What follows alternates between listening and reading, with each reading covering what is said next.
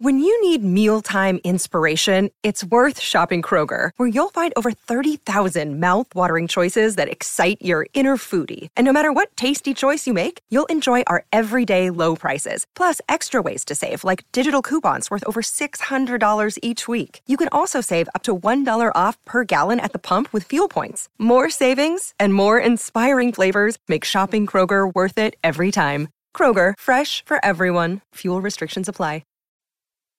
SCP-3844, To Slay a Dragon. If I were to mention a tragic SCP involving dragons, many of you would immediately jump to SCP-1762, where the dragons went. You might be surprised to learn, however, that it's not the only one, and what's more, it manages to differentiate itself despite the similarities. It's not an especially lengthy SCP though, so let's just dive right in. The document starts with a notice from the Records Department of the Foundation, informing us that we're viewing an out-of-date version of the SCP-3844 file, written up in 1906 actually. This is the earliest documentation they have on 3844, and since it predates the Foundation's standardization of containment procedures and descriptions, they've kept it as it is.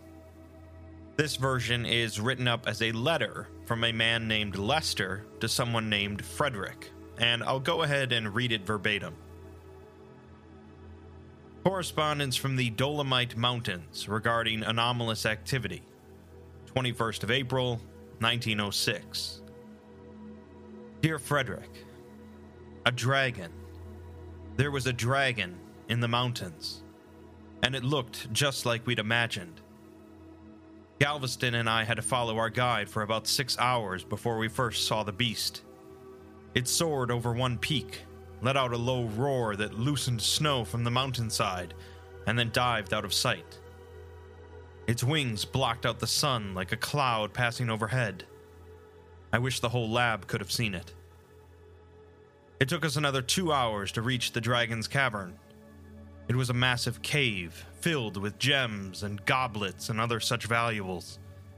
We never reached the end of that cave, but judging from the echoes our footfalls made, we would have needed rations to make it there. We gave up our search for the dragon for the day, thinking that it was still flying about, and started our return trek to the outside. And then, just as we summited the last hill of treasure, we heard that roar. We froze, unsure if the noise came from our front or our back. The tension only faded after it spoke. It welcomed us as guests.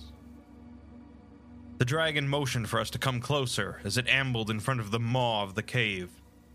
It had an accent like yours, except lower and more gravelly. It took Galveston and I a few moments to come to our senses, and our guide a few more. The beast was quite the gentleman, if I do say so. It changed its form to resemble a young man to make us feel more relaxed. I held a lengthy discussion with it, while Galveston took notes. It was surprisingly well-versed in modern-day affairs. When I introduced ourselves as men of science, it called us a new age of knights.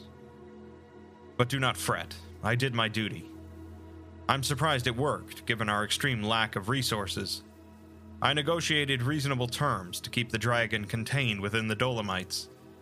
I've transcribed the exact operating procedure below, but it agreed in writing. I can only hope it doesn't double-cross us. But until then, those Italian officials should be content with our work, even if we've never handled an anomaly this massive before. I will return once I've met with the Italians again to organize the whole affair. Next time, Frederick, you'll come with us. You and George and the whole lab. Words cannot do this majestic beast justice. I'll bring some gin so we can drink together one day. Sincerely, Lester. The terms they negotiated involve the dragon, Tharnak, agreeing to limit expeditions from its home to once per day, with these expeditions remaining within the confines of the Dolomite Mountains at a low elevation, and Tharnak will refrain from vocalizing during expeditions. In return, the Anomaly Investigation Foundation will recruit one ambassador to interact with it once per week, and will also punish any attempts to steal valuables from Tharnak. They've also arranged for the Italian government to discourage civilians from entering the mountains, and to discredit any eyewitness accounts of Tharnak.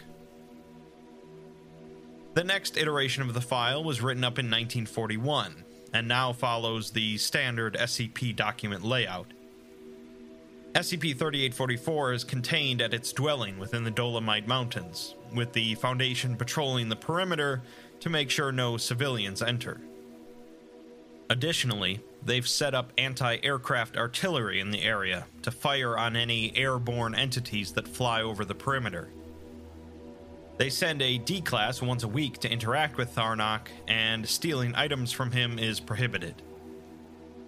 3844 is described as a winged reptile, measuring 73 meters from tail to head, with a wingspan of 67 meters and an estimated mass of 27,000 kilograms. His scales are of a purple hue, although they're lighter around the stomach, and he's capable of expelling fire from his mouth through unknown means at a temperature of 3,400 degrees Celsius. Tharnak is also capable of speech in at least 14 languages, and has an extensive knowledge of world events. He can also change his physical form, so when interacting with Foundation personnel, he takes the form of an adult male human, although he's capable of mimicking the appearance of any human. His dwelling in the mountains contains a currently unquantified amount of valuable metals, which he presumably sleeps underneath. Lester, who originally found Tharnak, didn't return to see him for decades, but Tharnak remembered who he was all the same. He apologizes for the changes in Tharnak's containment, but wartime calls for extreme measures.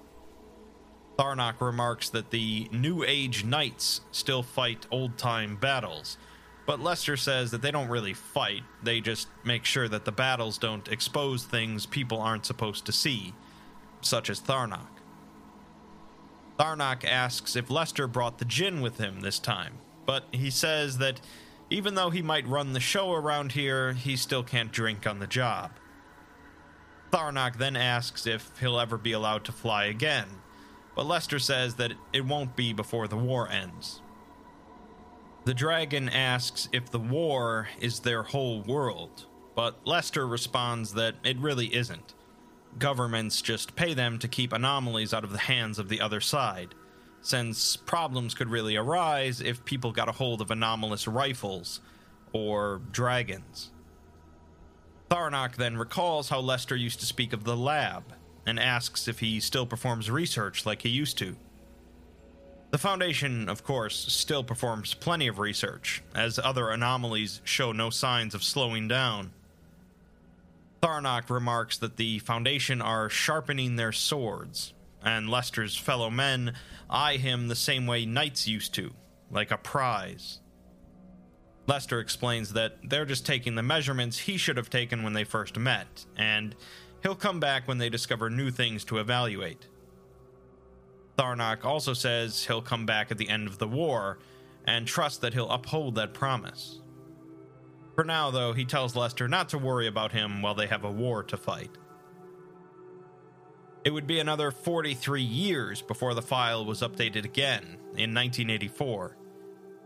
Tharnak is still contained at his cave in the Dolomite Mountains, but now the artillery around the perimeter is only to be used if he escapes containment. A team of researchers come in once a month to take size measurements, perform IQ tests, and determine the maximum temperature of fire that he can breathe.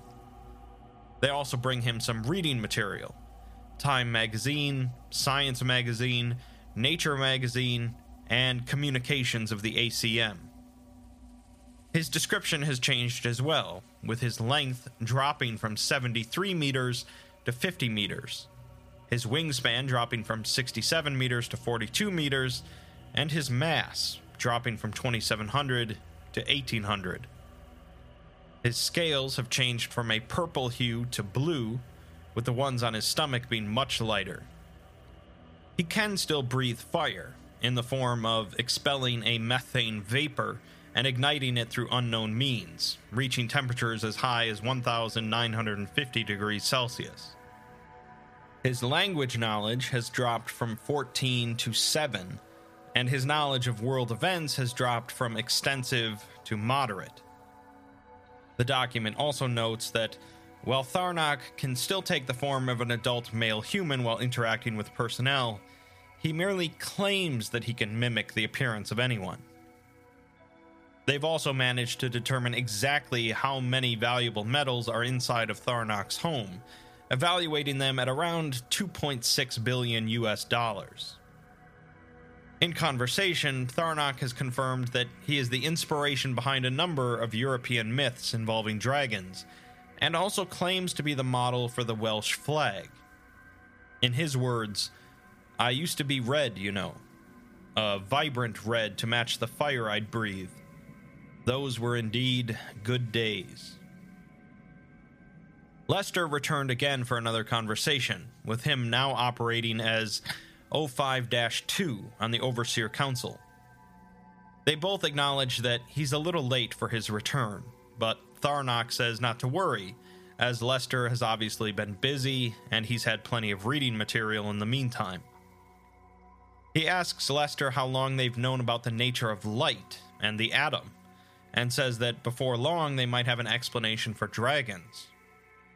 Lester says that he'd be surprised how far science can get you, and Tharnak asks if science has finally found a way to allow him to stretch his wings. Lester responds that due to certain advances in radar technology, they can't risk letting him leave the cave, but he's asked others to possibly devise a way to expand the cave. Tharnak looks forward to it, but then Lester announces that he has to be on his way, ending the conversation short. The file would be updated again in 2007, for the last time. 3844's object class is now listed as neutralized, and his remains are to be kept in a standard containment locker for non-anomalous materials. 3844's description states that he was a winged reptile, measuring 10 meters from tail to head, with a wingspan of 8 meters and an estimated mass of 235 kilograms. His scales were of a pale blue hue, except the ones around the stomach, which were completely white. He was capable of forcefully expelling a methane vapor from its mouth and igniting it through a thaumaturgical incantation, or through magic, in other words. He was capable of speech in 2 languages, and had little knowledge of world events. He took the form of an adult male human during interactions with personnel, but claimed he could mimic the appearance of anyone. He inhabited a cave containing an amount of valuable metals valued at $13.4 million. In their final conversation together, Tharnak was surprised to see Lester showing up, expecting him to be dead by this point. Obviously, the O5 Council has ways to extend their lives, and Lester says that he tried to refuse, but they wouldn't allow it. He explains it as a bit of thaumaturgy and temporal technology, but Tharnak interprets it to be magic. Lester replies that everything is science when you examine it for long enough. Tharnak agrees, as that's what he's learned over the past century or so, but he laments it, asking Lester if he's looked up at the stars as of late. Lester says not really, and Tharnak asks him what are stars. Lester replies that they're balls of flaming gas, but he can be more specific if the dragon wants. Tharnak already knows that, as he's read up on them himself, but he tells Lester that when he asked a duke many, many years ago the same question, the duke said that they're little lights from the heavens. Tharnak remarks on the awe that was in the duke's voice when he said that, much like the awe in Lester's voice when they first met. Lester asks if he's grieving over the advancement of science and the fact that they can understand him now, but Tharnak replies that He's merely mourning the death of spectacles and miracles. He wishes that he could embrace the world of science, but it takes away so much of what he enjoys about this world. He acknowledges that there isn't much Lester can do to fix that, but says that he'll finally have to break their agreement, even though Lester didn't really hold up his end. Lester says that he can't just let him leave, but Tharnak doesn't think that he can stop him, and his wings haven't felt the rush of air in a century. He can also hear his kin's beck and call. Lester responds that he seems quite confident, and Tharnak says that confidence is all he has left, finishing with, "I don't want to believe that the world doesn't need its whimsy anymore." Upon leaving the cavern, Tharnak was shot down and killed by the surrounding artillery. His projected trajectory led to the remains of a non-anomalous common flying dragon lizard, suggesting that perhaps this small creature was once a dragon, like Tharnak. After his death, his cave was inspected again, revealing a small hole 2 meters in diameter and 1 meter deep, instead of the previous cavern. There's one last iteration of the document, posted directly by Lester. It marks SCP-3844 as Keter class, pending review, and the containment procedures mention having O5-2 assigned to oversee the investigation of SCP-3844 and the development of appropriate long-term containment procedures. The description simply states that SCP-3844 is the collective designation for numerous large winged lizards located within the Himalayas, Rockies, Appalachians, Andes, and Dolomites. There's also an uploader's note written by Lester, reading, "Dragons. There are still dragons in the mountains." One of two things happened at the end there. Either the Foundation has actually found a number of more dragons similar to Tharnak in various mountain ranges around the world, or Lester merely regained his belief in them in an effort to add some more whimsy back into the world. SCP-3844 doesn't seem to work the exact same way as SCP-1762, in which the dragon's existence is directly tied to humanity's overall belief in them. There does seem to be some connection, though, as Tharnak remarked that he seems to be allergic to science, suggesting that perhaps he was diminishing due to the Foundation continuing to learn and explain every aspect of him, even describing his fiery breath as an application of thaumaturgical incantation number 043. In the end, he decided he'd rather break the sacred agreement that he had made with Lester than stay cooped up in the cave until he was nothing but a common lizard. Ultimately, the Foundation does what the Foundation does because they believe that it's best for the rest of humanity. But really, we didn't deserve Tharnak. We're left with a similar message to SCP-1762, though, that perhaps understanding and explaining everything isn't always the best option, and there should be some mystery left in the world. Whether you believe that or not, Tharnak did, and he was willing to die for it.